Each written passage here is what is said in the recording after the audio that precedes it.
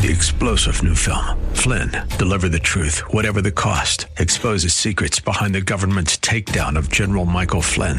Flynn knew what the intel world had been up to. He ordered the first audit of the use of contractors. This set off alarm bells. He told the truth. He was the most dangerous person for Donald Trump to hire. They had to get rid of Flynn. Flynn, deliver the truth, whatever the cost. Available now. Watch it today. Go to salemnow.com. salemnow.com. 228-2. The following program is sponsored by the National Prayer Chapel.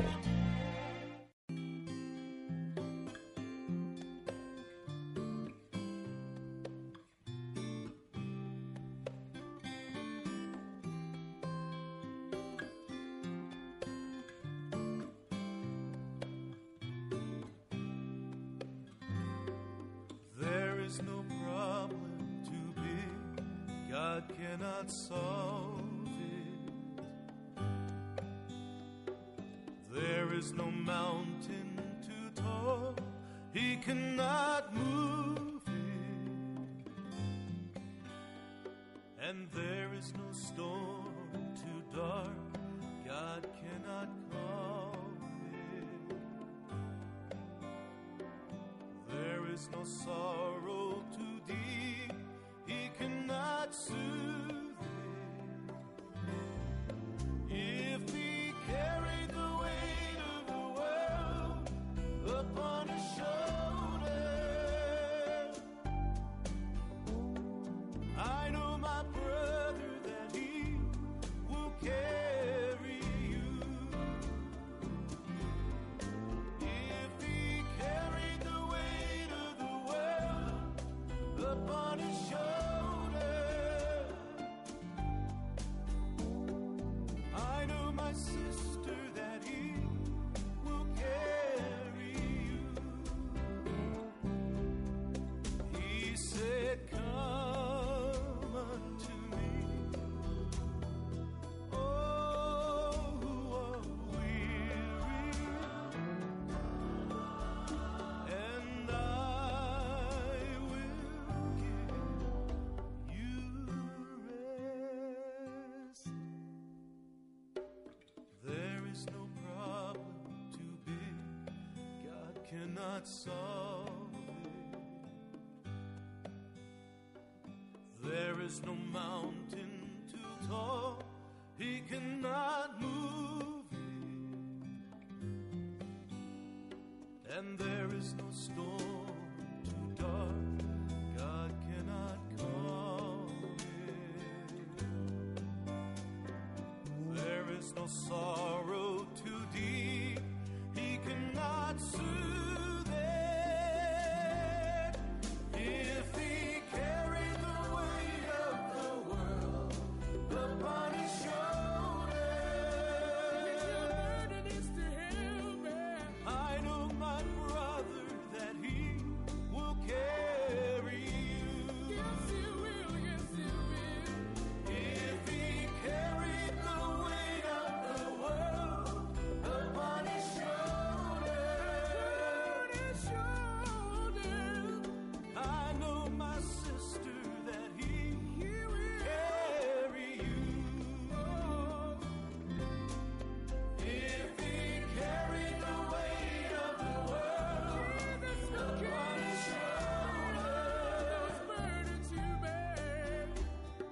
I know, my brother, that He will carry you. Yes, He will, yes, He will.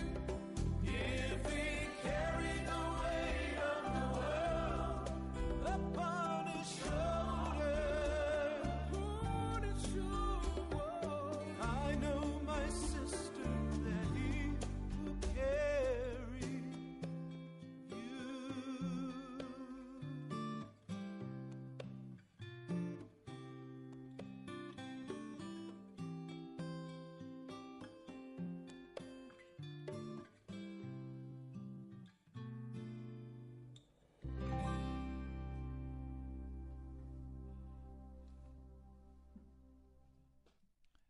Brothers, if someone is caught in a sin, you who are spiritual should restore him gently.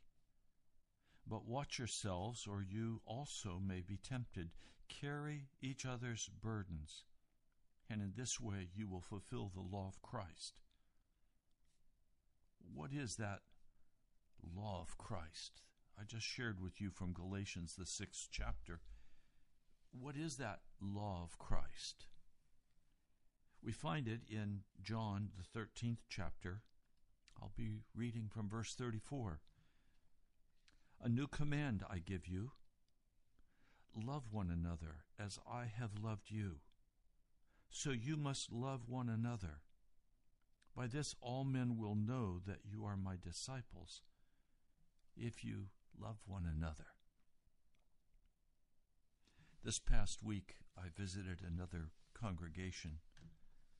The first time I've been there for a worship service, I was going to hear a very powerful and well-known person from China who suffered great persecution for the faith. I walked in the door with my wife.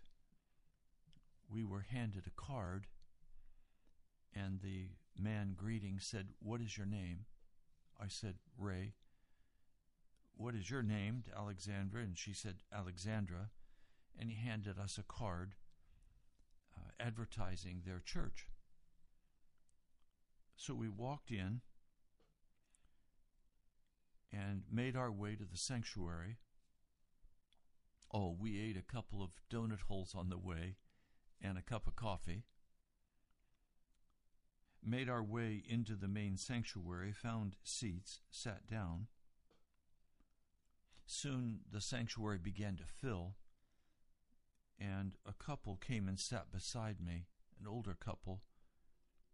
I reached out and shook hands with him, greeted him. It was a couple visiting from India. They were there visiting their daughter.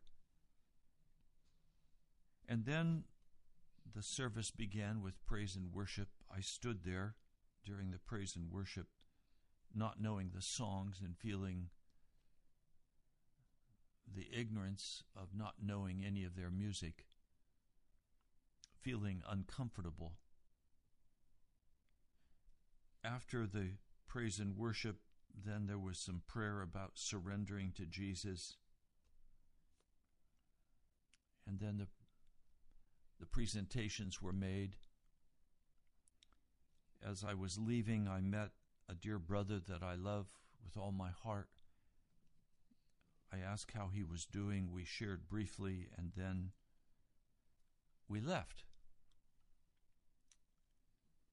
Before leaving, Alexandra wanted to get in the prayer line, but the person who was praying had to leave for the airport, and so he just pulled everybody together quickly and said a prayer, and that was the end.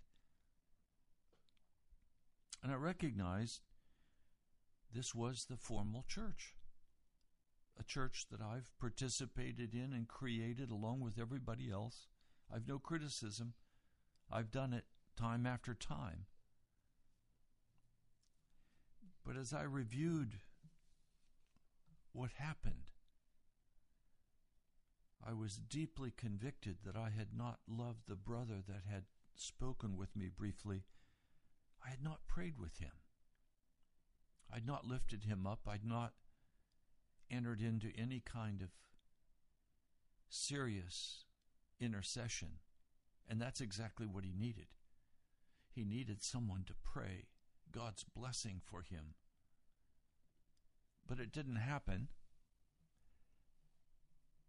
And when the service was over, I turned to the aisle and did not speak to the Indian couple. I should have prayed with them. I chit-chatted with the pastor for a little bit after the service, but I didn't pray for him. And I recognized that I was caught in my own world, being a stranger in the church. Everything was very formal, and yet very informal, but frankly, cold. There was a lack of honest warmth I don't say that in any critical way. I'm saying that was repeated time after time all across Washington, D.C., in church after church, where a person can walk in, smile to the people around them, say some brief words, without ever revealing the hurt of their heart. And where they've been attending service for a number of years, and yet they've not really gotten to know anybody in the church. It's just a smiling acquaintance to those who sit in the same seats Sunday after Sunday. I said, Lord, there's something wrong with this picture. How do we begin to deal with this? I didn't feel safe in that place. I wasn't safe. What would have made me feel safe? Well, what a different picture it would have been. And again, I'm not saying this critically. I'm saying what a different picture it would have been had I been greeted with, come, let's pray for you. Let's pray together. Let's ask Jesus to meet us in this service today, instead of the casual chit-chat and eat a donut hole and drink gulping a cup of coffee. That was for casualness, not for the ministry of the heart. And I just determined in my heart, I'm done with formal church. I am so done. I'm done with cold church. I'm done with relationships where I am hidden, where I don't talk about what I really feel, where everything just cranks along. I'm done. I've got to find a new way. The pain is so excruciating. Much of my life I've said, there's no room for me in my own life. What do I mean? Well, I'm just caring about everybody around me and letting them say and do whatever they want to do. I was heartbroken by some people who blasted me after a worship service and then walked out and never came back. What happened? Well, what happened was, as we went along, I had not confronted their coldness and their behavior. I had instead taken it on myself as though it were okay, and I just loved them. Well, part of what this broadcast is all about is dealing honestly with the condition of a man or woman's heart and not allowing spiritual abuse to take place, not allowing judgments and accusations to be made. We're called to love one another. Alexandra was saying to me before the broadcast, that's a mutuality of love one for another. It's not one-sided. If it's one-sided, it becomes abusive. Did you want to say something? Yes, you're listening to Pilgrim's Progress. Oh, I'm sorry, Ray and yes. Alexandra Greenlee from the National Prayer Chapel. I couldn't find it, but I was just reading recently. It was such a good point. Jesus says over and over, it's recorded in the Gospels, he said, love one another. And this is an action where both people are loving and both people are being loved. And so there's a mutuality, there's a transparency. Both people are able to have their needs met, to be respected. And that's supposed to be the standard in the church. Jesus said over and over, love one another as I have loved you. And that's not to be a one-sided love, as Pastor Ray has shared. We do find, for example, in the Sermon on the Mount, Jesus said to love our enemies, But we don't have any indication in Scripture that our enemies are to go on being part of the quote-unquote church while we refuse to honestly talk about the problems and try to resolve them.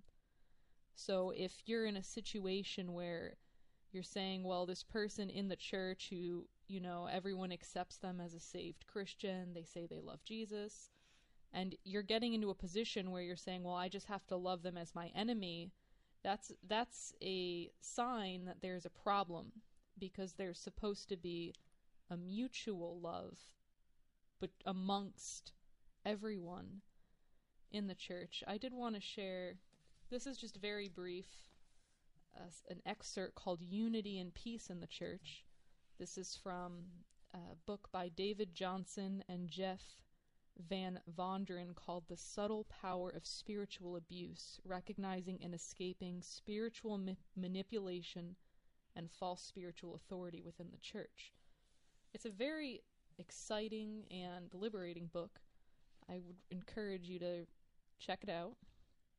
He writes, he gives 3 scriptures. First, Matthew 5:9, Blessed are the peacemakers, for they shall be called the sons of God. Philippians 2:2, Make my joy complete by being of the same mind, maintaining the same love, united in spirit, intent on one purpose. And then Ephesians 4:3, Being diligent to preserve the unity of the Spirit in the bond of peace. So the author writes, Peace and unity are important in the body of Christ, but experiencing true peace and unity does not mean pretending to get along or acting like we agree when we don't. Verses like these have been used to get people to act unified when they're not. The result is a can't-talk relationship system in which problems get swept under the carpet and leaders are not held accountable for their actions. Because the people are not really unified at all, dissension and strife grow through gossip and backstabbing. If you look closely at the Philippians verse, you will see the word maintaining. The Ephesians verse uses the word preserve. In order to protect peace and unity, they have to already exist. It's not possible to preserve or maintain something that is not there. In a spiritually abusive system, people are taught how to counterfeit peace and unity. The irony is that what is actually maintained is a lack of peace and unity. From the field of counseling, we draw in the concept of the person in a dysfunctional family system who keeps or enforces a false peace, a person known as the peacekeeper.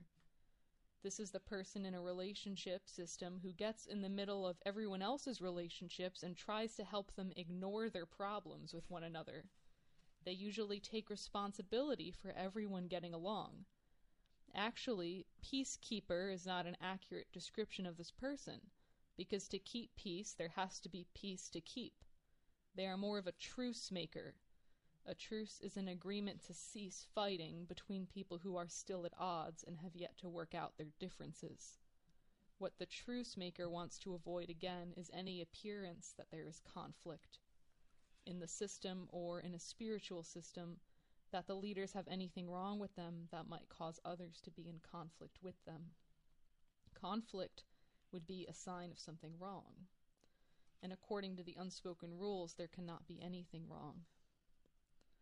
As a true peacemaker, as noted in Matthew 5, is someone who goes where there is no peace and makes peace.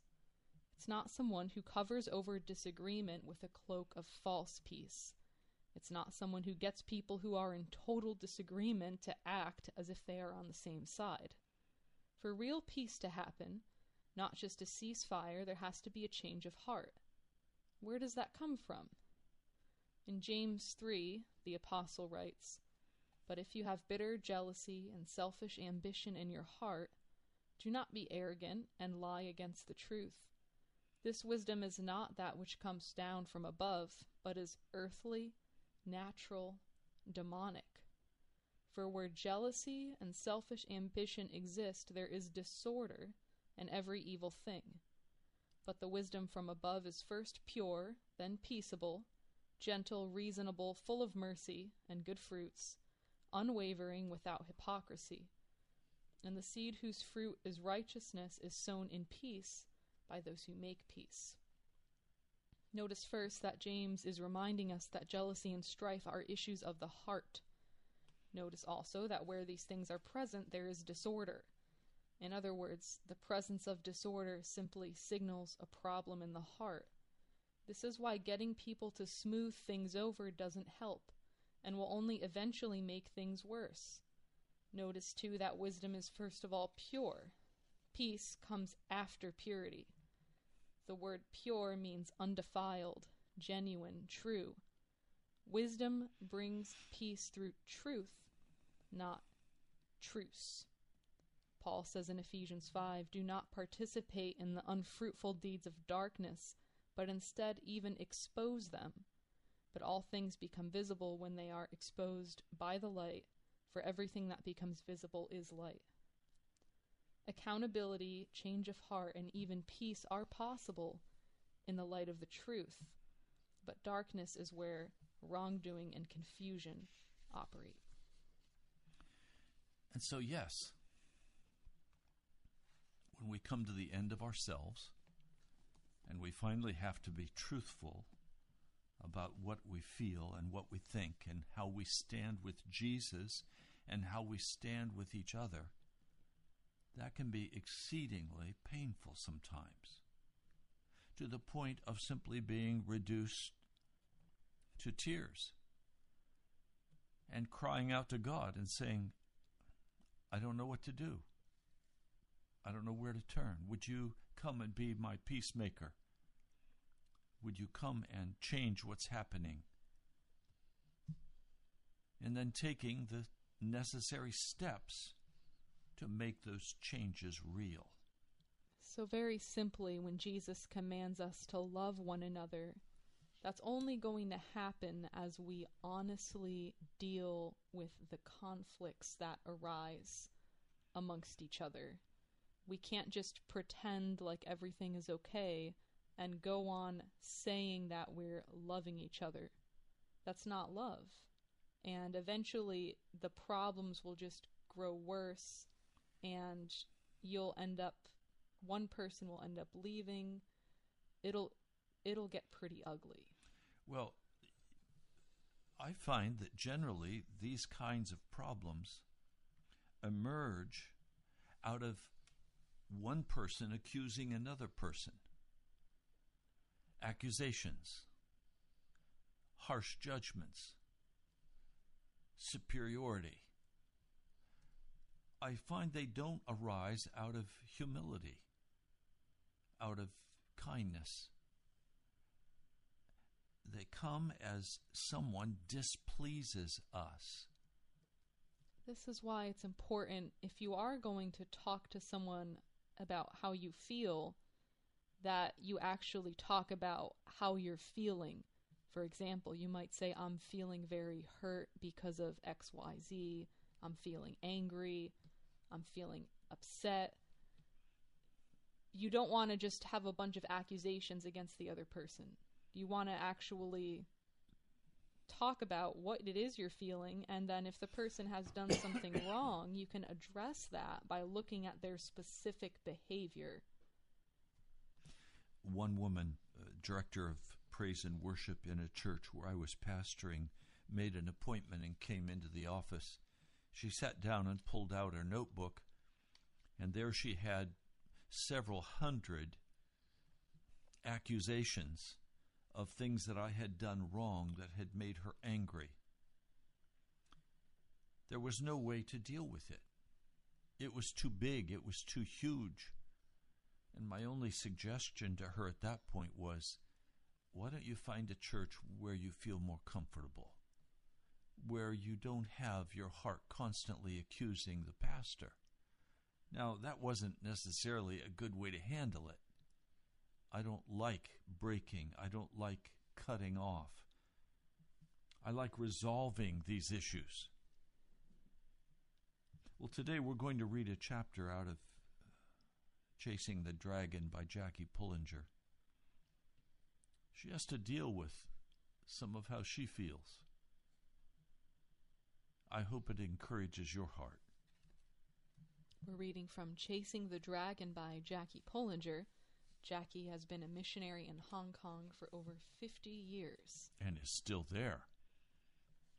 She writes, "It's the year 2000, and down in South Wall Road sit two old men. I never knew their names, but they call loudly, 'Miss Poon, Miss Poon.' So I stop, and they lead me into nostalgia. Quite clearly, they've been inhaling beer for some time, for as I draw close to the noodle shop, they huff fumes all over me and my friend. Now I recognize them, although it's been a dozen years since we often nodded to each other in the walled city. The one with the red eyes is very excited. 'Beer, noodles, anything. I invite you.' I must accept something, or there will be a street riot. He's waving his arms around and shouting. The traffic is stopped, and even though I don't feel like a foreigner after more than 30 years in Hong Kong, the sight of one talking to a crazed local in a stained shirt draws the inevitable crowd. 'Thank you so much. I've just eaten. Just a drink.' And I sit down in the street with them, although my host is still wildly gesturing. 'We all want to thank you, Miss Poon. Do you know, he turns to my companion, Margaret, what happened in the walled city?' Before he can continue, I fill her in a bit. This old man was a guard in the days when the city was in its heyday, when illegal gambling, prostitution, drug dens, and blue films, that's pornographic films, made it a haven and a magnet for criminals and gangs. Now the walled city walls had come down, and the city itself too. Now he has to sit outside and look at the beautiful new park, with memories of wonderful old squalor. Now he is unemployable. Today, drug pushers use cell phones and hide in proper apartments. His day is gone. He has neither a cell phone nor an apartment. But he remembers, and with maudlin passion, he enthuses some of our story to Margaret. She cared about us, and miracles happened. People who could not change were changed. It was that Jesus. I'm surprised by him. I cannot recall ever talking to him about Jesus. He used to sit in the congee shop, where the poor old men ate the cheapest food. It was where the unsuccessful lawbreakers hung out, and for $1 or so could spin out hours in the familiarity of the dark city. All these people, Goko, Johnny, Gojai, Winston, many, many, all changed by Jesus. You know, maybe one day I will believe too. That has to be the true God. Can I find you?"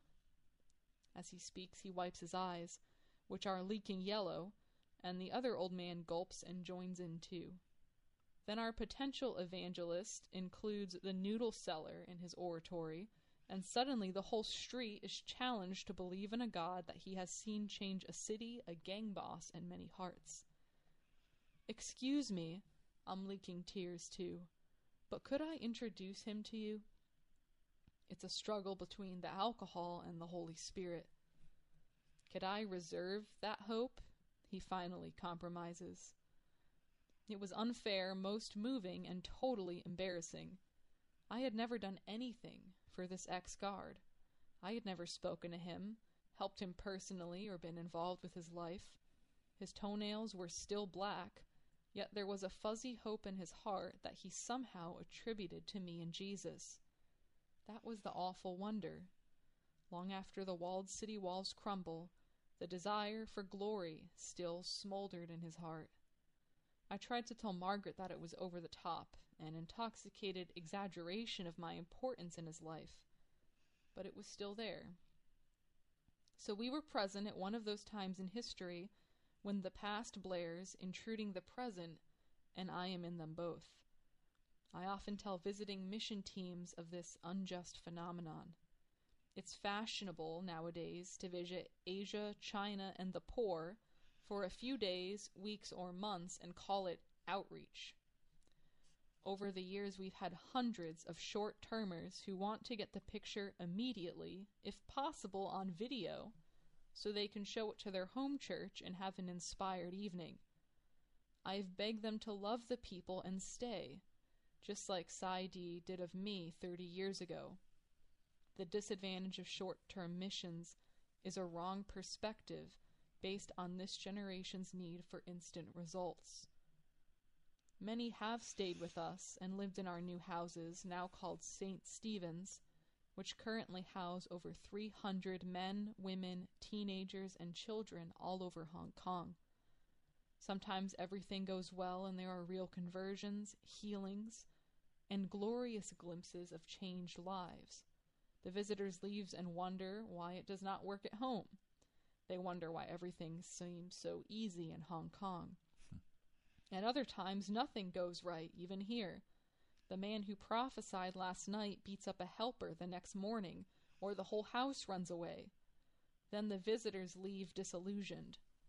It's nothing like she wrote in her book. We had a hard time. The remarkable fact that after so long we still see most addicts who come to us believe in Jesus, pray in tongues, and detoxify from drugs painlessly does not obscure the fact that they need a changed mind. So the voyeurs leave. They have their video clips, but they never saw. It was either all too good or all too bad, and neither was accurate.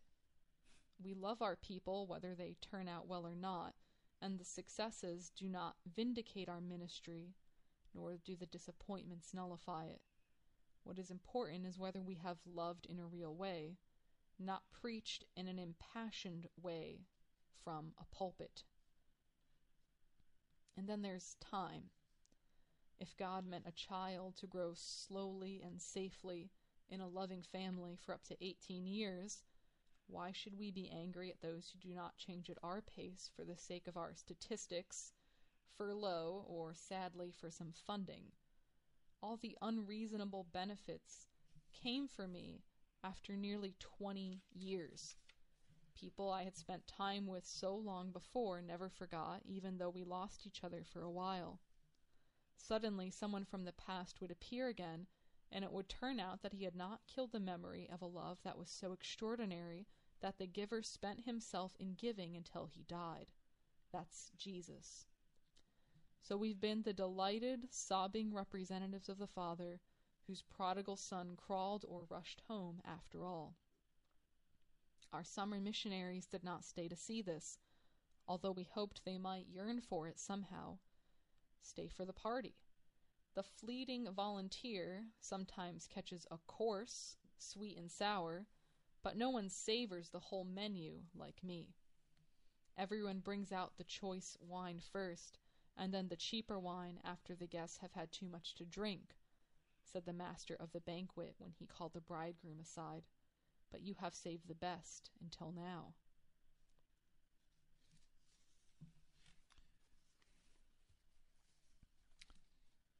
Grandpa Bat used to live in the same South Wall Road.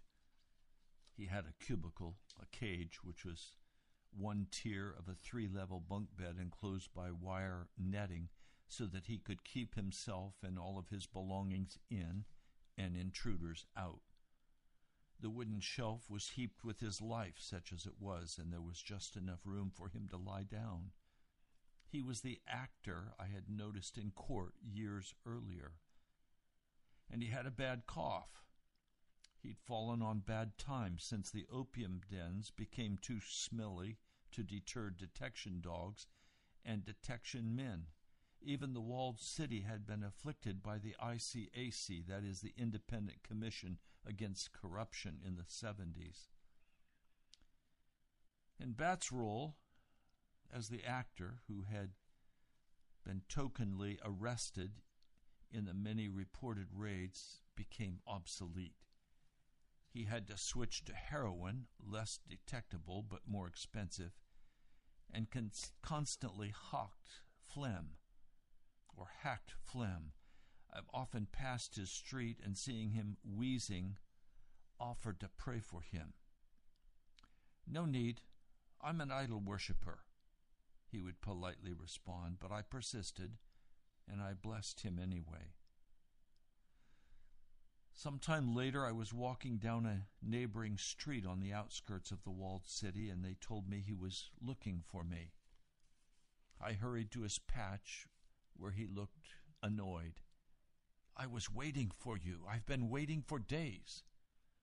Then he pointed to his leg, obviously poisoned with escaping pus. "Why didn't you see a doctor? This is serious," I asked. "I was waiting for you." He admonished me as if I should have known. So I hurried him to a doctor.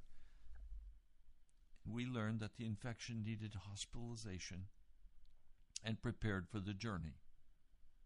Again, it was an old walled city brother I invited to ride with us in a taxi to the Haven of Hope Hospital. As we traveled, I preached as usual. When you feel withdrawal pains from the heroin, just call on Jesus. He will help you. You must be joking. He became a bit touchy. He was in pain. "No, it's true," said my brother. "Lots of people like me have tried, and we got off drugs without pain."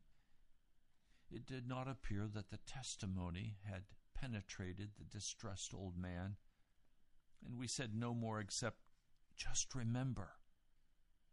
Some days later, I visited the hospital and saw a radiant figure with a healed leg. "What about the heroin? Did they give you medication?" "No, I'm fine. I did what you said. I called on Jesus, and it all went away. I'm fine. No pain." He was off drugs. So then what to do? He had no family in Hong Kong, as they were in mainland China. He had no future in the walled city or South Wall Road. I invited him to live with us. By this time, we were all over the place. The former houses of Stephen had merely rehabilitated the hopeless for a while, but gave no permanence for the future. Helpful Hong Kong government individuals had offered a variety of old locations, which were unusable for their purposes at that time, but where we could continue to grow up our old men and prepare them to help others, or give them time for re-entering society. The Hang Fok camp was a worn-out tin hut. It was meant as a temporary lodging for those waiting for government-subsidized accommodation. There were 12 long huts comprised of 10 or so units, each already past their use-by date. We loved them and enthusiastically repaired the multiple rooms. Tiny spaces had formerly contained whole families, but we now housed several men in each. We made a couple of huts into a huge sanctuary by stripping the sides and erecting a plastic roof courtesy of the British Army. It was like a tent with open boundaries, so as many as several thousand would gather to worship and gawk too. Grandpa Bat became as famous as Hong Fuk Camp. He got new teeth and clacked about most possessively. He called me my daughter, and we adopted each other. Now I had a Chinese mother and a Chinese father. "Here is my offering." He handed me most of his government old age allowance. Times had changed, and now he was our help as well as local assistance. With the rest of his monthly sum, we bought buns and bananas. He bought buns and bananas for me and my secretary. We passed them on secretly to those who liked buns and bananas. "I need to see my daughter in China." His leg had been healed in the hospital, and his heart's desire for love and acceptance had been met by Jesus and by us. He had been healed by Jesus in many ways. We helped him apply for his daughter, who he had not seen in decades, to stay with us for a month in the camp. She came and saw her father, the craggy-faced, occasionally toothless, geriatric patient. She also saw his Lord. And then she became our heart responsibility too. And her family and her village in China, especially poor, hundreds of them. I had dreamed of the hundreds, yet could hardly cope with the few. This is how it had come about. Back in the last House of Stephen, nearing the 1980s, the Willenses had left Hong Kong, and this puts 15 chapters of history in suspense. A plump Hong Kong man had helped for a while. I took him to the walled city, and he also assisted in the new boy house stuffed with over 10 new men. I thought I was training him, although that really meant, come with me. I sent him to New Zealand to learn more. Sadly for me, he returned with new ideas. I feel a burden to work with children, he pronounced sweetly. I was not impressed. I didn't understand his language. I need to leave and pursue this, he persisted. But there are children affected by everyone we meet. Can you not stay and find a way to reach them? The way is open for you. I almost begged. However, he had seen a more sophisticated church community where its members were separated into quote-unquote ministries. And he did have a way with kids. He left, and I was devastated. It happened that at that moment I was sitting in a little room in our last House of Stephen. No Willenses, no foreign helpers, just 12 men doing so-so, and Jesus doing good. I began to weep. I could only think that it had taken so long to train one man to help, and now I would have to start again, alone, again. I cried and cried. Through the door came plates with barbecued pork on toothpicks, then flowers, then tissues, as I went on grieving. We're praying for you, came the messages from those I lived with, that you will get better enough to care for all the people in Hong Kong who still need you. That was not comforting, and it made me howl even harder. You don't understand, I tried to say. We pray Jesus gives you comfort, they continued. I don't need comfort, I retorted in frustration. You don't understand. I don't need you to pray that I get better to go on. I want you to do what I have been doing. I'm only one person. The trouble was that it looked so easy. Already I had seen Jesus reach men, touch men, heal and change them.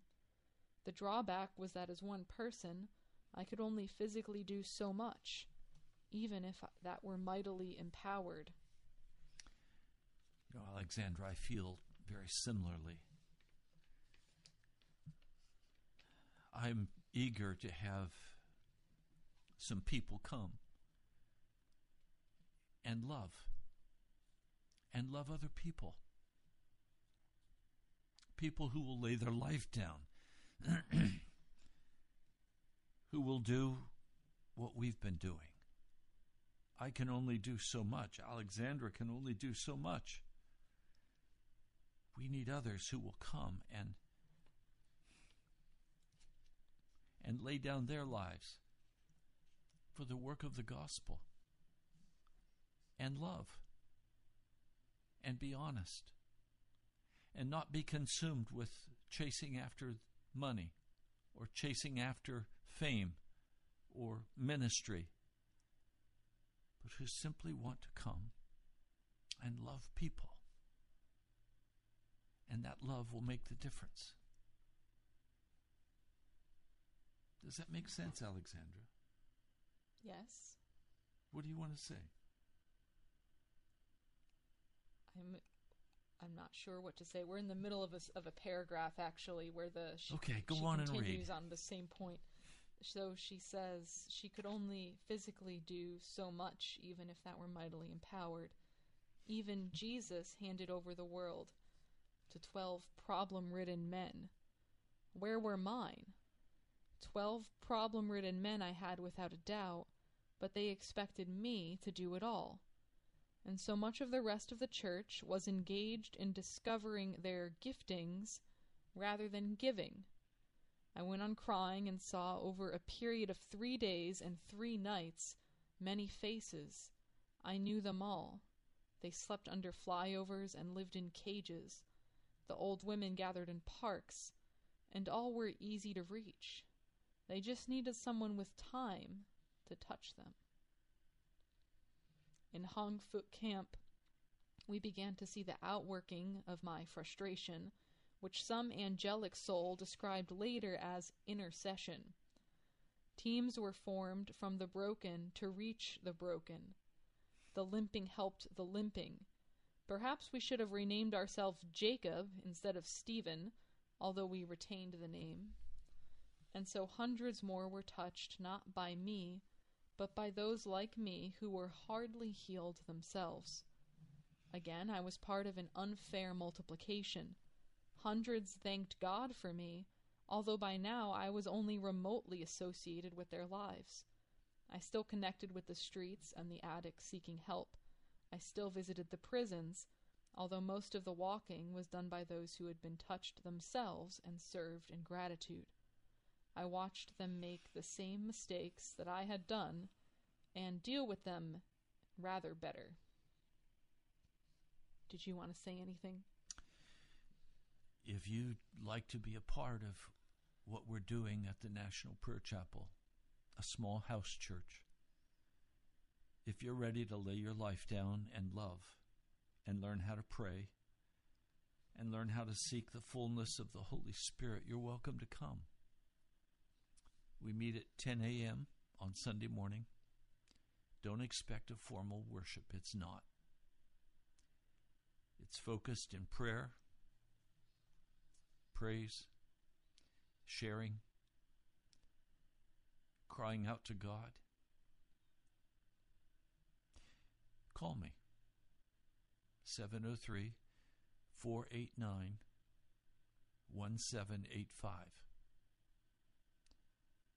The curious, you won't find the answer here.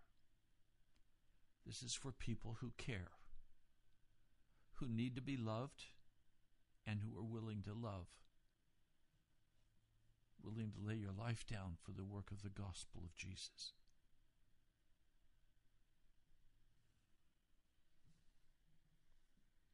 She shares a story of one woman named Elfrida who joined one of these teams. Elfrida's life had been a catalog of horror. Born to a father with 2 wives and a mother who was probably his mistress, she was brought up by an aunt after her mother committed suicide. The aunt was a lesbian, and Elfrida was exposed to all the permutations of her affairs, which included one with Elfrida's father's wife. At 17, she had a boyfriend and was going to marry him, but she was thrown out of the house when it was discovered that she'd been seduced by him. Sexually confused, not knowing whether she loved or hated men, Elfrida became a prostitute and dulled her senses with heroin. For years we had been renting apartments in which men could withdraw from drugs. They were always full, and there was no room for women. I had avoided the old women's street. The dark, weeping ghost was persistent in her cries, however, and so came the day when I could resist her no longer and took her in. In a small room, 6 feet by 4, Elfrida prepared to come off drugs. Her back was covered with old black bruises, and she was so weak and frail that my friend took her in her arms and carried her to the bath. She soaked a while and was carried back. We laid her down on her mattress and spoke peace to her. She was healed from that moment. When Hong Foot Camp became available, she moved in and it became home. She worshipped Jesus, washed and ironed, and slept a lot. She also cried a lot. I watched with many questions in my heart and mind. We had learned something of praying for those with past hurts, and I had observed both the courage of those who opened up old wounds, still infected with fear and violence, and the eventual resolution as the cross of Jesus canceled the pain and offered forgiveness to the perpetrators. But in her case, how long would it take? I wondered whether we would have to take her through each nightmare separately. That would take as many years as the afflictions themselves. The cross ought to be quicker. There had to be a solution. Elfrida went with a team from Hong Foot Camp who visited the poor, the wretched, and the unwanted. She saw sadness and a lack of love in the lives of others and realized how much she'd been given. One day she came back from an old people's home, obviously angry. They give them beds and vegetables, but that's all. They don't pray for them like we do, she proudly opined, as if the omission was obvious. So she went back, and as she visited came the desire to share what she had received herself. As she bathed the elderly, she prayed for them too. Elfrida went to see street sleepers with her team and also found some of the old prostitutes whom she'd known before in the walled city. One was lying incontinent in her urine, having lost the need for a protector. Elfrida washed her body, washed her hair, and spoke of her new life and her Christ. She loved much, for she had been forgiven much. This new woman shed pain, bitterness, and as long as she served others, self-pity. She seemed to shed years, too, and became so attractive that she found a suitor. Their wedding preparations were hilarious, as she planned for the day she'd been dreaming of most of her life. Bridesmaids, flowers, vows, rings. So in her 70s, she married in virginal white and gracefully walked down the aisle to her future husband. It was a glorious day, a picture of how all things can become new. They had a few problems, however. She'd not actually thought, in the euphoria of the wedding, about living out a married life. They behaved just like a young couple and had to grow into their new life. One day she came to my hut. Another elderly lady, Hing-je, a widow, was also preparing to get married. She asked me if she could borrow my wedding dress, and I said she could, Elfrida told me. But she can't. She cannot wear white. She's been married before. Ah, well. Well, we're out of time for today's broadcast. You've been listening to Pilgrim's Progress. We're Ray and Alexandra Greenlee from the National Prayer Chapel, and we've been reading from Chasing the Dragon by Jackie Pullinger. I hope that this story encourages and inspires you to reach out and love the people who are really in need. You know, we read these stories and sometimes we might think, that doesn't happen here, but I've been in downtown D.C. and met a woman who was walking around barefoot, and I bought her a pair of shoes. So this thing is real, and it's not far away. And we'd like to hear from you. We're coming to the end of the month. We're still several $1,000s away from being able to cover the cost of radio for the month of October. Would you like to help? You can write to us.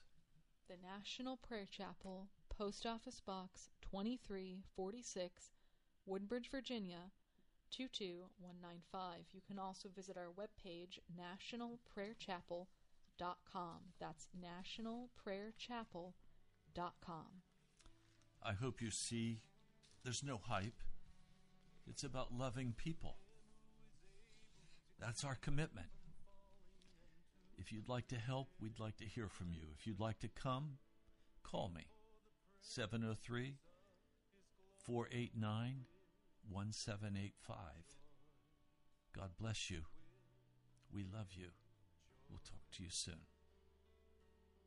Now unto him who is able to keep you from falling and to present you blameless before the presence of his glory with great joy, with great joy. To the only God our Savior, through Jesus Christ our Lord. 3-star General Michael J. Flynn, head of the Pentagon Intelligence Agency, knew all the government's dirty secrets. He was one of the most respected generals in the military. Flynn knew what the intel world had been up to. He understood its funding. He ordered the first audit of the use of contractors. This set off alarm bells.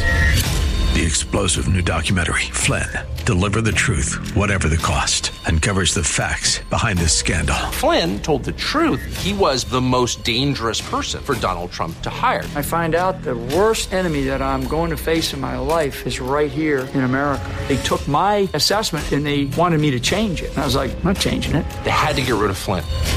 With in-depth interviews, archival footage, and never-before-seen personal records of the man behind the headlines. I just felt like I was drowning. Flynn, Deliver the Truth, Whatever the Cost. Available now. Watch it today. Go to salemnow.com. salemnow.com.